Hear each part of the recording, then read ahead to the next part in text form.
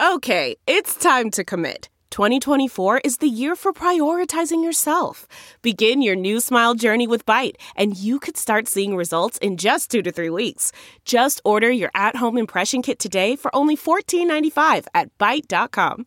Byte Clear aligners are doctor-directed and delivered to your door. Treatment costs thousands less than braces. Plus, they offer financing options, accept eligible insurance, and you can pay with your HSA, FSA.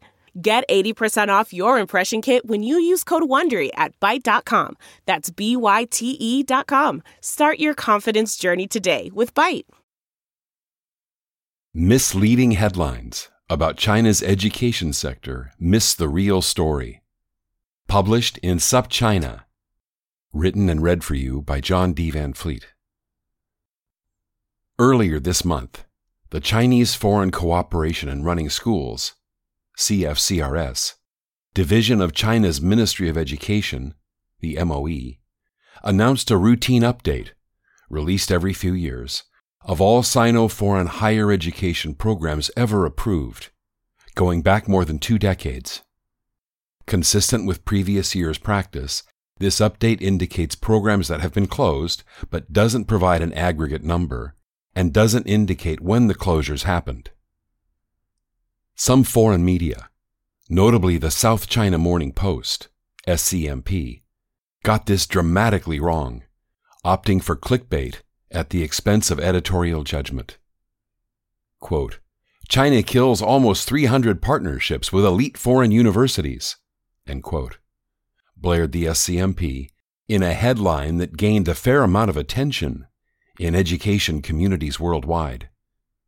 Their subtitle also suggested a bogus connection between the CFCRS update and China's now famous regulatory initiatives from last month, which placed dramatic restrictions on tutoring providers like New Oriental, NOS, TAL Education, and Gaotu TechEdu. In fact, the MOE hasn't terminated these programs.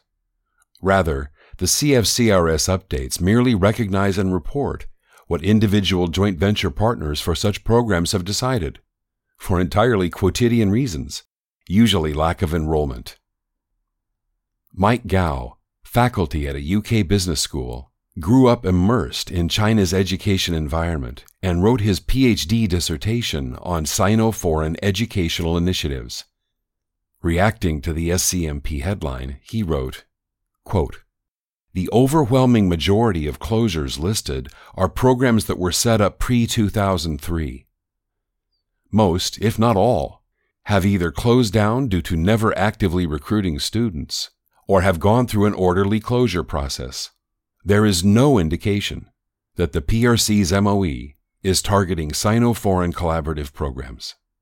End quote. Interestingly, China's local media demonstrated the more pervasive media misbehavior following the August CFCRS update. Local editors seem to be pushing the "Beware of Foreigners" narrative, as evidenced by headlines found on Sina, Sohu, QQ, and a host of other local portals, which read along the lines of, quote, Attention! 286 Sino-foreign cooperative education institutions and projects have terminated, so parents and students should choose carefully, end quote. While the Chinese media don't suggest that the MOE closed hundreds of programs, which was a grammar-level error on the part of SCMP and others, these Chinese headlines do suggest that the 286 programs are all recent closures, and that all these closures therefore indicate a systemic problem with such programs. Justin Ojak, Chief Representative for the University of Virginia's China office, and a 20-year-plus resident in China, says, quote, I'm reminded of 3 years ago when a similar announcement made headlines among higher education circles. Clearly, the 286 programs in this week's headlines include the cumulative 234 program closures announced by the MOE in 2018. Perhaps a less sensational, but more accurate, headline would be, China lists 52 more Sino-foreign programs gone dormant since 2018. But that wouldn't attract many clicks, would it? End quote. Indeed not. A relatively small number of programs, ill-suited for the market, have closed by their own volition over the decades, and have done so in an orderly manner. But the Chinese media headlines proved so troublesome that, in what seems a rather dramatic move, the MOE itself released a statement on August 23rd, with a headline stating that such hyperbolic coverage as we've seen in the past week or two is, well, yesterday's news.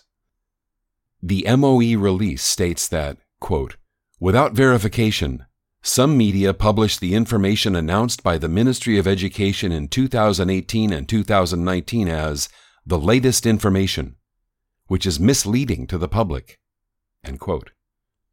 During the following 2 days, China Daily and other local English-language media reported the MOE correction. Some of the media reactions to the July regulations have been extreme as well, so much so that investment gurus like Ray Dalio and Ken Fisher have suggested that the broader Chinese equity price declines represent a buying opportunity. In a Caixin piece on August 18th titled, quote, What the West Misses About China's Offshore Tech Tumult, end quote, Fisher refers to, quote, hysterical Western pundits, end quote. Nonetheless, tens of billions of dollars of market capitalization have been vaporized from the private education sector companies, so there's plenty of justification for the substantive discussions about the far-reaching and substantial July regulations in family dining rooms, in media, in boardrooms and think tanks, in China and worldwide, that we've seen since July 23rd. But an enormous gulf exists between the July regulatory initiatives and the August CFCRS update. No empirical basis exists for any hand-wringing or clickbait headlines about any supposed crisis in Sino-foreign education partnerships. The CFCRS update warrants little reportage at all, as the August 23rd MOE upbraiding demonstrates. Considered as a category, these programs are doing remarkably well. Since July 2018, the CFCRS updates include helpful click-through information about each program.